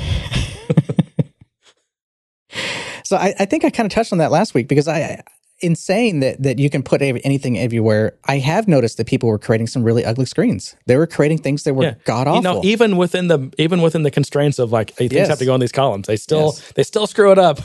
Yeah, and I don't know if it's the clients requesting it or if it's just the people who are implementing it. But I've seen things where related lists were prioritized in a sidebar over detail, and it was this. You had the detail squished in this tiny little thing that goes on forever, and then you have these gigantic related lists. The prioritization of what you're looking at or how much information you're consuming. People are throwing everything on a single tab. Or you had the opposite problem where you have people with creating too many tabs, and they're starting to stack. Yeah. So yeah, I think we're definitely headed to anarchy in terms of UI, and I think Salesforce could put some trails out there though on like, sensible ways to think about UIs when you're doing Lightning. Maybe there are some out there. I have no idea. Well, I think it comes down to the community, because even with Salesforce Classic, people were doing some pretty ugly things. They were organizing things in weird ways. In fact, I think one of Shell Black's more popular articles or whiteboards was about how to organize things on your screens, was where to put the related lists, where it makes sense in terms of, all that kind of stuff. You didn't have a lot of options, did you? You didn't, but it still mattered. It still mattered, Order how matters, right? Ordered mattered, yeah. And how you define sections and how you put things in the sections. And yes, you can create 3-column sections, I believe, but no one did it because it just didn't make sense. It didn't work well within the constraints of the screen. It wasn't responsive, so things got squished and you couldn't really read it. For things that are long form, maybe put them in a section with a long thing. I mean, this is a long way to say there's nothing that's going to protect us from horrible UIs. People are still going to do them. Yeah. It's just, these are the same people who will give you an Excel spreadsheet that's got they'll change the background colors. Instead of using a nice, low saturated pastel or something, it's like bright yellow background, flaming red background. It's like, oh my God, you're burning my eyeballs out with your Excel and I can't even read it. Yeah. How are you colorblind? How do you even see this? How do you not see that this is offensive? Yeah. But there are resources, there are materials. In fact, I can segue into a lot of different things, and I'll talk about this more later because it does try to stay focused. It does I'll talk more about this later. But there are materials out there for, the design system, at least when it comes to Lightning, and the thoughts behind it, and the methodology behind it, and the best practices, or at least what Salesforce considers how you should be using this design system. Yeah, that's a design guide. Yeah. Design system. Yeah. Okay. Beyond the present, this is continuing the question. Next question. Beyond the presentation of the UI, are there risks that business logic will bleed into the JavaScript controller and helper classes? And yes, absolutely. And it's going to get worse with the inclusion of the data services layer, because more of that will be in the JavaScript controller / helper classes. Yeah. Which, part of me is like, yes, that would be great. I don't have to make that extra call. It'll be in the JavaScript and I can have access to that data and I can manipulate it there. But yes, that does mean more logic is going to make it into the JavaScript. There's no enforcement of testing frameworks or anything yet, so that logic isn't going to be tested. So if you really care about regression testing everything, keep it in your Apex controllers until we work out how to test JavaScript. But yeah, that's going to be an issue. And the other thing is, you can still break the whole page with your component. Yeah. I mean, it is just JavaScript running on a web page. Yeah. So, I mean, I want to do the least amount in JavaScript as I can. Even though I love JavaScript and I want to put more in it, I still try to limit what I do in it because I just know I can break that screen. Yep. Even unintentionally. Yeah. You don't want that flashing animated logo with an error dialog box that won't go away no matter what you do. No. All right, the next one. Do you think that the counter of these potential problems is down to peer review or code review, or do Salesforce development teams need to update the procedures? Let me take this one. So I think, if you have, I don't know, we call it immature developers, I guess. Junior devs? The idea, and if they don't, know how to write, I would say nice hygienic code, then either review or better yet, they just need to pair with a more senior developer. That's really the best way. Code review is second best, I would say, because it's still after the fact, and it's more morale wise. It's not as good to have, and to wait for the code review before they say, yeah, you did this all wrong. You keep doing this all wrong. Yeah. Not only that, it creates a bottleneck too. I mean, you're basically taking your best resources, your senior developers, and dedicating them to reading other people's code instead of actively developing. Right. Do Salesforce development teams need to update their procedures? Update the procedures. Yeah, I mean, if they've got bad procedures, I guess. I don't know that Lightning requires any different overall process than anything else. It's the same, I think the same, most of the same principles and processes apply to Lightning as apply to systems development. Yeah, I think so. But I think understanding the technology and understanding where it's useful and where it could potentially cause more risk, maybe issues/risk, is good for the company, at least to outline, or at least the product team or the consulting agency to say, you know what, when it comes to these things, yes, I know you can do it here, but let's do it over here instead because we have either a better procedure or there's better risk management there, as opposed to putting it client side where things could break easily. So maybe it's just an enhancement or maybe just an ongoing thing where you're just kind of setting the guidelines to say, we've got this new thing and here's how we expect it to be used. Yeah. And that could be evolving, but... Sounds like they need some best practices. I was trying not to use that word.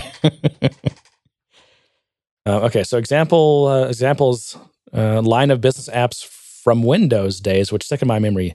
12 tabs or more on a single tab strip with option to have a single row with scroll button or multiple level rows, which is similar to the classic tab interface. It does. It sounds like Salesforce.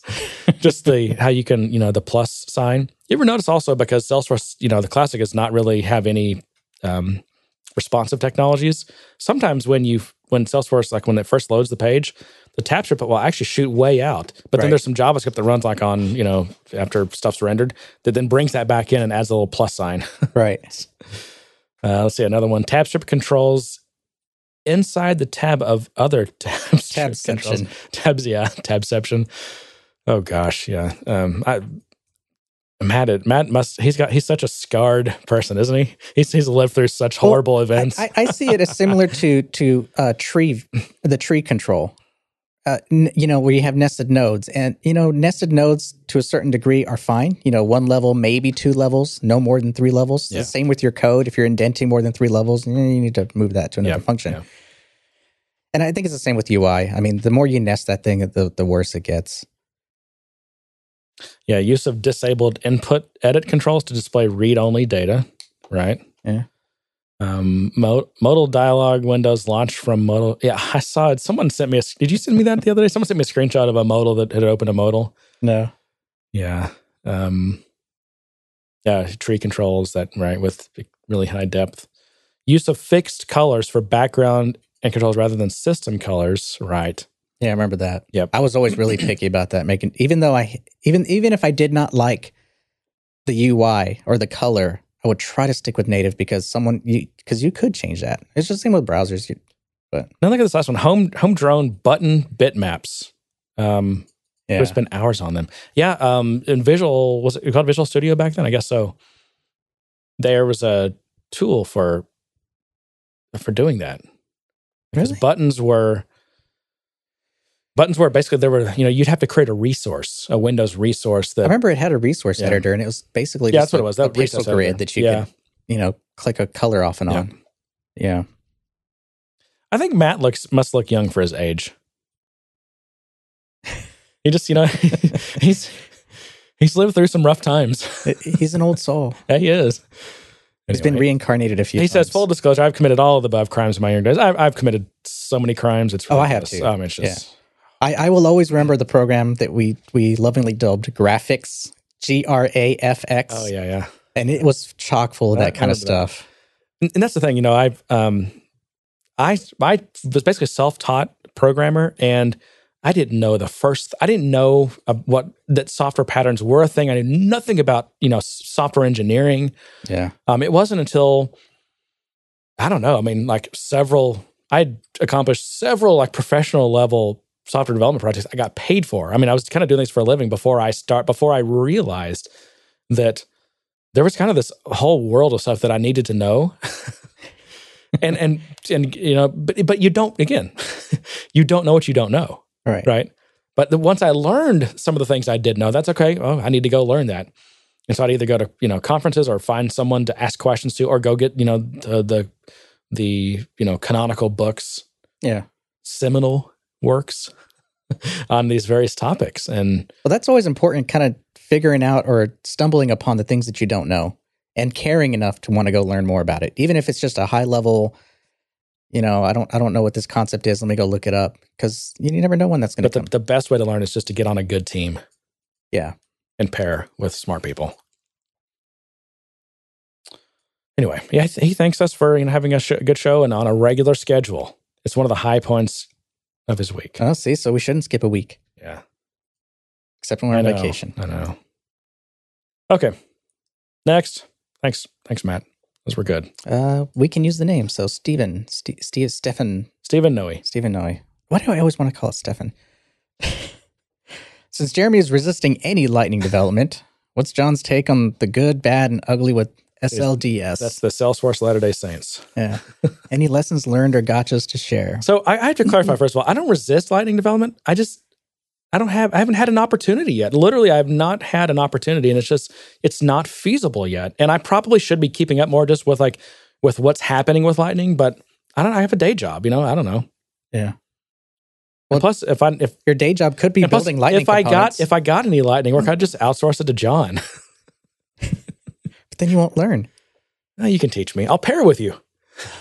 Oh, God. But we're doing separate keyboards and mouse. I don't want you to touch my keyboard. No, I want to do that. What was that stupid show where they were getting hacked by hackers, and they both, like she said, I'm not fast enough, he's too fast. Yeah. And then both jumped on the same computer and were typing away to beat the hacker. God. I forgot. There was some kind of NCIS show or something. Yeah. Those are horrible. And then he does comment. He says, an unrelated comment. Jeremy's exploding beer on air was definitely the funniest thing I've heard on a podcast. Thanks for the belly laugh. Oh, see, there you go. I know. Got some laughing at your misery. No, it was funny. I did cut the part out where we were trying to do some first aid and clean stuff up. Yeah. But I left in, the event just because I thought, you can't cut this out. That would be dishonest. It would. I think the sad part is you kind of knew it was going to happen. You're warning me that it might happen. Well, and yet we did not do anything to prepare. I failed to knock on wood as I was describing what can happen with these, naturally fermented beers that have been in a bottle for years. What wood do we have in here? Maybe Well, does this particle board on my desk count? I don't know. I don't know either. Well, okay. So let me take a first stab at this question because I'll be wrong. But isn't one of the issues, I guess, that's on the bad side with SLDS is that it's really not. It's not actually exactly what Lex uses, because Lex is a moving target. Yeah, and SLDS, because it's released and it's kind of an API. I mean, it's a release thing that they're like, okay, here, program against this, form dependency against these assets. Right. Because of that by definition is going to have a longer lifespan than Lex, which is not a published thing. I mean, sure, you could glom onto their CSS classes, but you're not supposed to. No, and don't. Right, and don't. Don't. I've done it. Yeah. Already. And I already broke stuff. Right. So they have different lifespans. And that's why what you get with SLDS is not necessarily where Lex is. Yeah, yeah. Am I right or wrong on that, John? You're right. We've talked about that drift. Well, I approach the subject as a drift happening because I noticed that things in the design system were rendering differently than the way Salesforce's latest release was rendering. Even the components themselves, that the components that they create, so like the Force input component or the Force card component or Lightning card component, the way it renders is different from the way the design system renders it, and it's even different from the way native Salesforce renders it. And that kind of stuff bugs me. And it's almost like an HTML app trying to mimic a native app, right? Yeah. But I mean, the good thing is that it's close enough. You feel like it's still Lightning. It's close enough for enterprise software. No. It's close enough for not me people. Not you? Yeah. I get really anal about. That's a fair word. I get really particular about. So you can cut that out. I get really particular about pixels. And even radius of things. So like one of my pet peeves is on the card component. You can tell it what icon to render, but the radius percentage is different in the design system, in the native the corner radius. Yeah, the corner radius, the component that you're supposed to use when you're developing custom, and the native. All three of those have different radiuses. Radii. so that bugs me because it's not consistent. I can tell that that's not a native component. And when I'm developing stuff, I want it to look native. Well, the good thing is that this is enterprise software, and you're carrying way too much about the details, John. So for not me's, it's good, and I like it, and I think you should be using it. Also, if you're developing custom components, even if you're using the ones that they provide, like the lightning card or the lightning button or whatever it happens to be, if you want to modify those or create some variant of it, you can use the classes from the design system. You should be using these classes from the design system. So you can modify those. If you want to add some padding or something like that, you can do that as well using those. So for people creating custom UIs, use the design system. Make it look like Salesforce, but do so carefully. Try to find some analog in Salesforce for what you're trying to do and try to get it to come close to that. I see people creating these off-the-wall crazy things and sticking it in Salesforce, and it looks so different. It's jarring. Yeah. It's like jumping back into Classic. Right. Hey, John, what's it called when you're programming in Lightning and you create a bug? Lightning bug? Yay!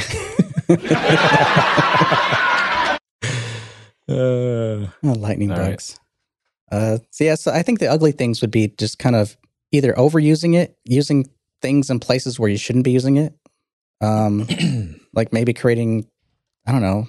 There's some weird ways to use it. Have you used Lightning Out? Yeah, I have. Then use the LDS for that? Yes. Yeah. Well, no, Lightning Out really lets you. Oh, that's Lightning exposed, right? Yeah, so you don't have to do LDS for that, right? You don't. Okay. The first versions of Lightning, you had to include the design system, but now you don't. But on your Visualforce pages, you do have to include the Lightning design system in a static resource. And you'll want to use scoped versions because otherwise you'll affect the native UI. Yeah. So, I mean, I could go on, and I probably will because that kind of gets into the topic that I'll be doing at Texas Dreamin'. So if you're going to be in the Austin area and you want to hear more thoughts on the Lightning design system, I will be doing a talk on that. All right. We have another email, which I think may be anonymous, right? We have to be careful on this. Yes, this one is anonymous. All right, I'll read this first one. I can read these, right? Yeah. Straight up. Okay. Who do I think? I am about 10 times more productive in .NET compared to Salesforce, but I make twice as much compared to what I can pay as a C# developer.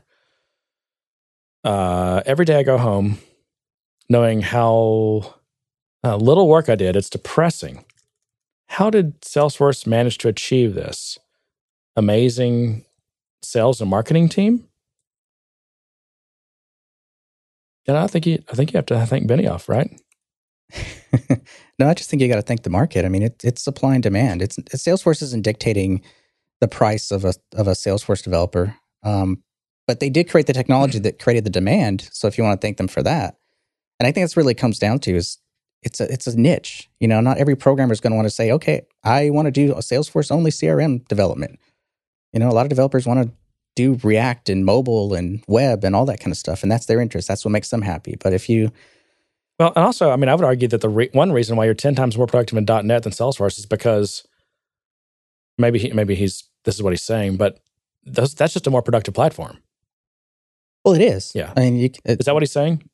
I think so. I mean, I don't think there's a lot more. There's a lot better tooling. There's a lot more better frameworks and a number of options in terms of frameworks and things you can use. You can run and develop locally. You can run and set up your own environment. And just performance in general, right? And then performance in general. With Salesforce, you have one path. That's write your code and send it to Salesforce to compile and wait for the response. Right.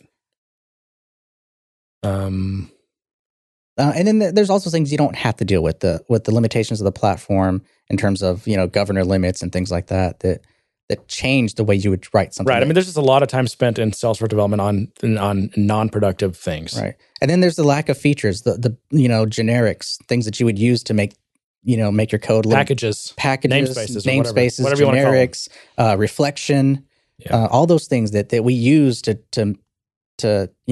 gain efficiencies and make better, more manageable products. Right. More manageable. That's a great word for it. Okay, when does Salesforce become a wrong choice? As a Salesforce customer, if you can solve your business problem with no changes to Salesforce, it's a perfect solution.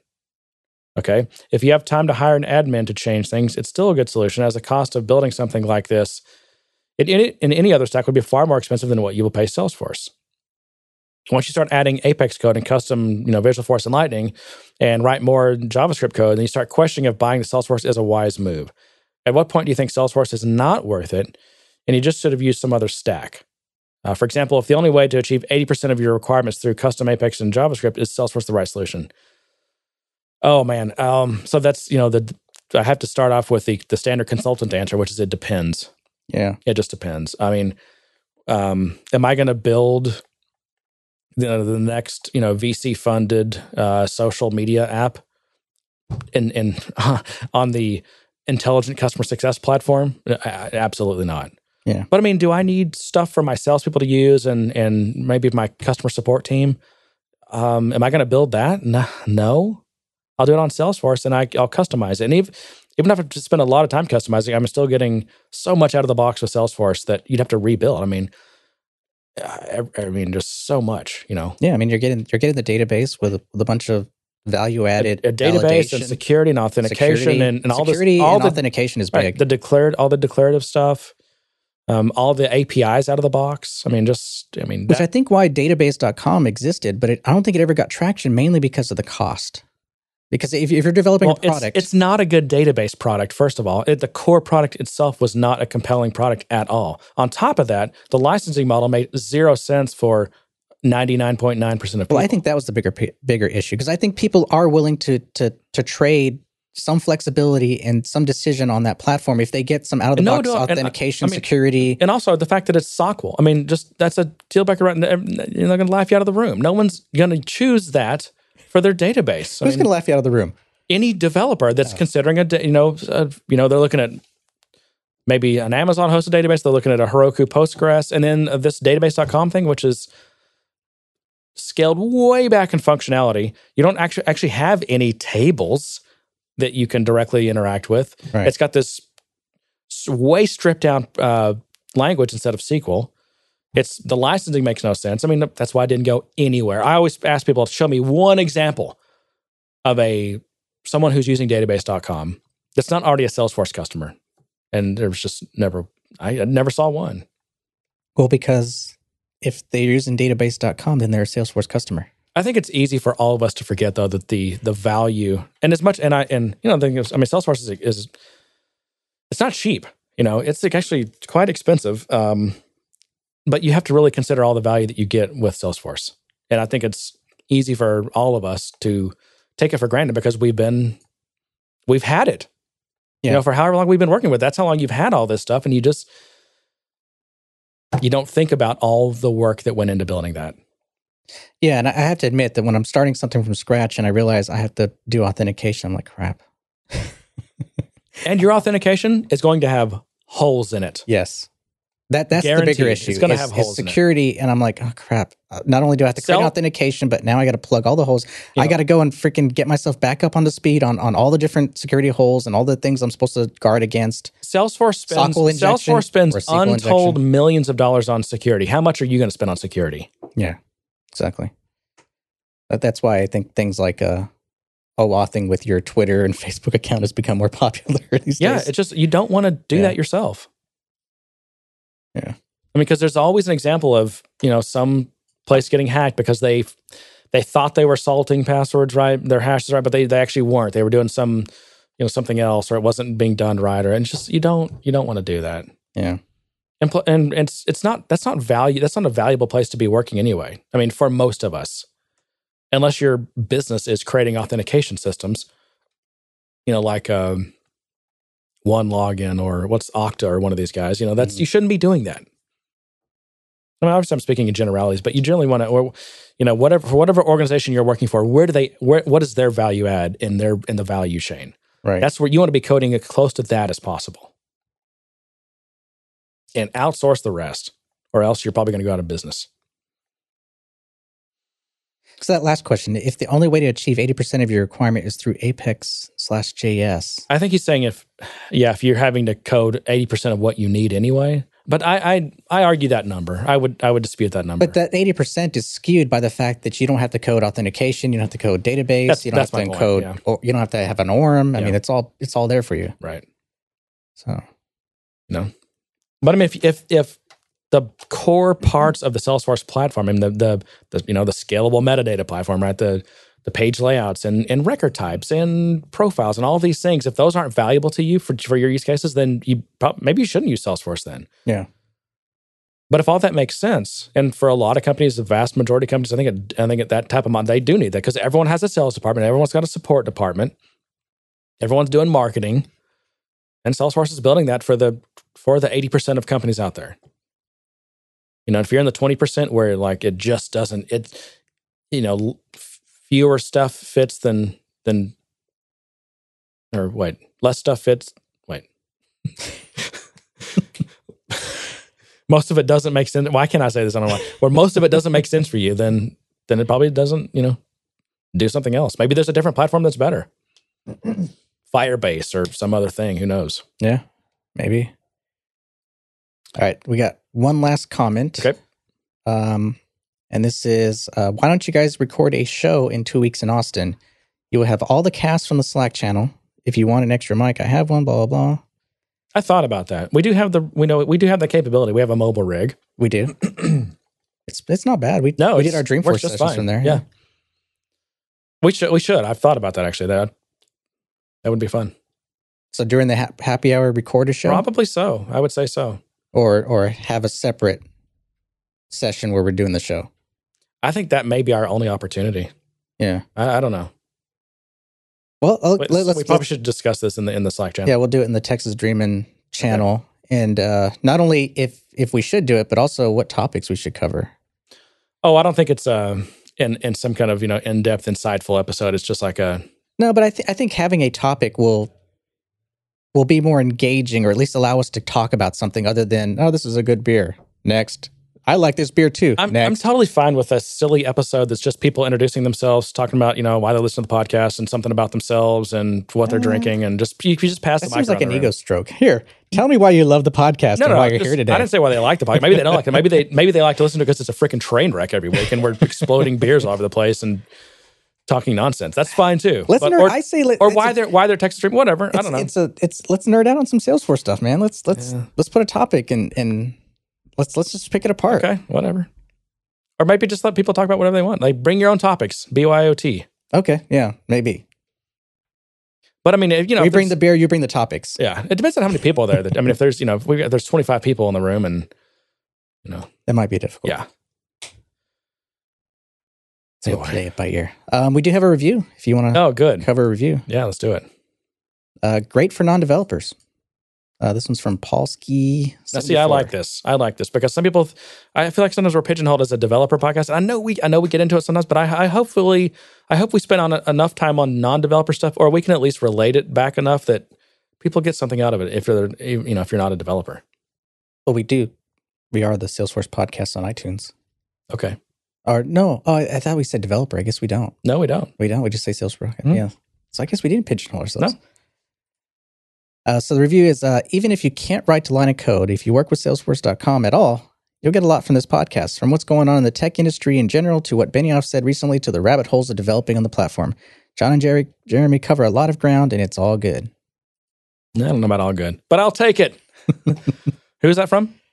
Paulski74. Cool. Thanks, Paul. Well, I just want to say, for all the questions that came in and the reviews, I want to give everybody a round of applause.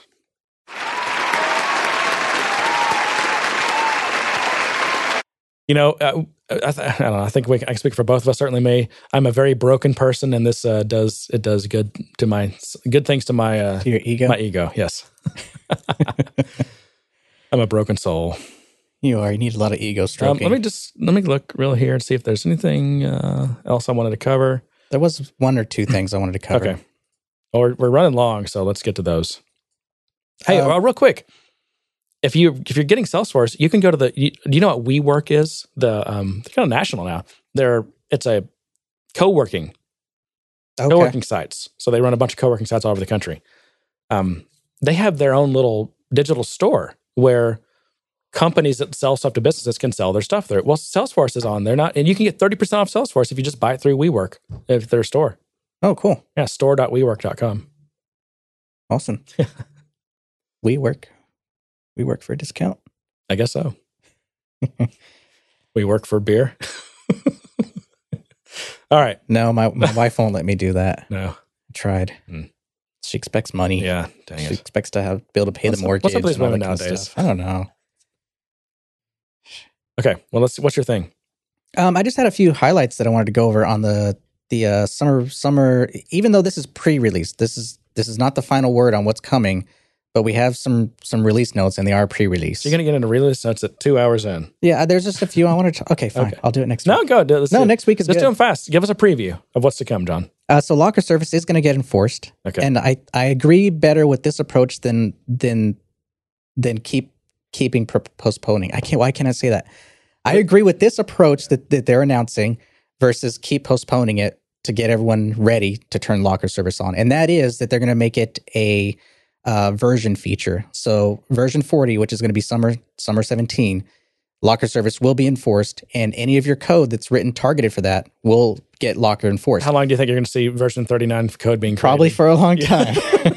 But at least for those that just don't have the time, resources, or whatever to make it locker enabled, they can breathe easy. Man, I don't know if I agree with that solution. That means just for a long time now, people are going to be creating new stuff that can violate the security policy. I don't know how that makes sense. That doesn't make me feel good about that security policy. Well, okay. That is true. But I will say this. They shouldn't have let us do it in the first place then. Well, they didn't know. They didn't think about this. How did they not think about this? Do we need to go back to the Agile conversation? This is why Agile, right? I mean, this is why you don't do a big upfront design, because you're going to get 80,000 things wrong. Look, You can't possibly think through every detail.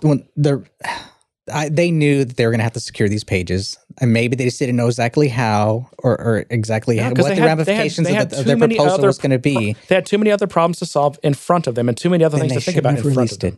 Or they're just going to have to live with this. They're going to have to live with this. Well, that's part of it. They do have to live with it. But at some point, yes, this is a Salesforce platform. You don't own this, and they're allowed to create new rules. They will create new rules. Yeah. They will raise prices. They will create new rules. They will do whatever they want. And this is just part of the program that you're in, and you're going to have to deal with it. Well, now they have to deal with code version 39, not enforcing locker. Well, how long will you be able to create code version 39 items, though? Like net new? There's never a restriction. I mean, can you go create a 13 right now? I think so. Really? Maybe. I don't know. I know they stopped. They only officially support like 3 release versions or something. Is that right? No, I think they'd support more than that. No, I mean officially support. Like if you have a class and you need help, they'll be like, no, get it up to the current version, then we'll help you, I think. Yeah, okay. I think. Because it's old technology. Yep. We're getting instance of back. So except for on arrays, which I'm not sure why, but we'll be able to do instance When of. did we lose instance of? With locker service, in JavaScript. In JavaScript, yeah, because they were abstracting it apparently, and so they gave it back, which I think is cool. One of my features. I would love to know if anyone knows the details behind what was insecure about instance of. I'm thinking right now, and I can't think of what that would be, but I'd love to hear that. Yeah. In the notes, it mentioned something that I was unaware of, and there's this apparently this test tool called Locker Service API Viewer. And I'll put it in the show notes, but you can go to it and you can run all the tests. So you can run the tests on secure window, and it tells you what the browser supports and then what Locker supports. So it's a test run of all these features, and it'll tell you what's supported and what's not, and what the browser supports and what Locker doesn't support. So I'll put that in the show notes because I think that's going to be a pretty good tool for kind of figuring out if you can do something or not. And then the last thing I'll just highlight is that I talked about last week how there was one feature that I just couldn't live without, and that was creating new buttons because I couldn't pass information to the new record method. Yeah. In this next release, I'll finally get that. How does that work?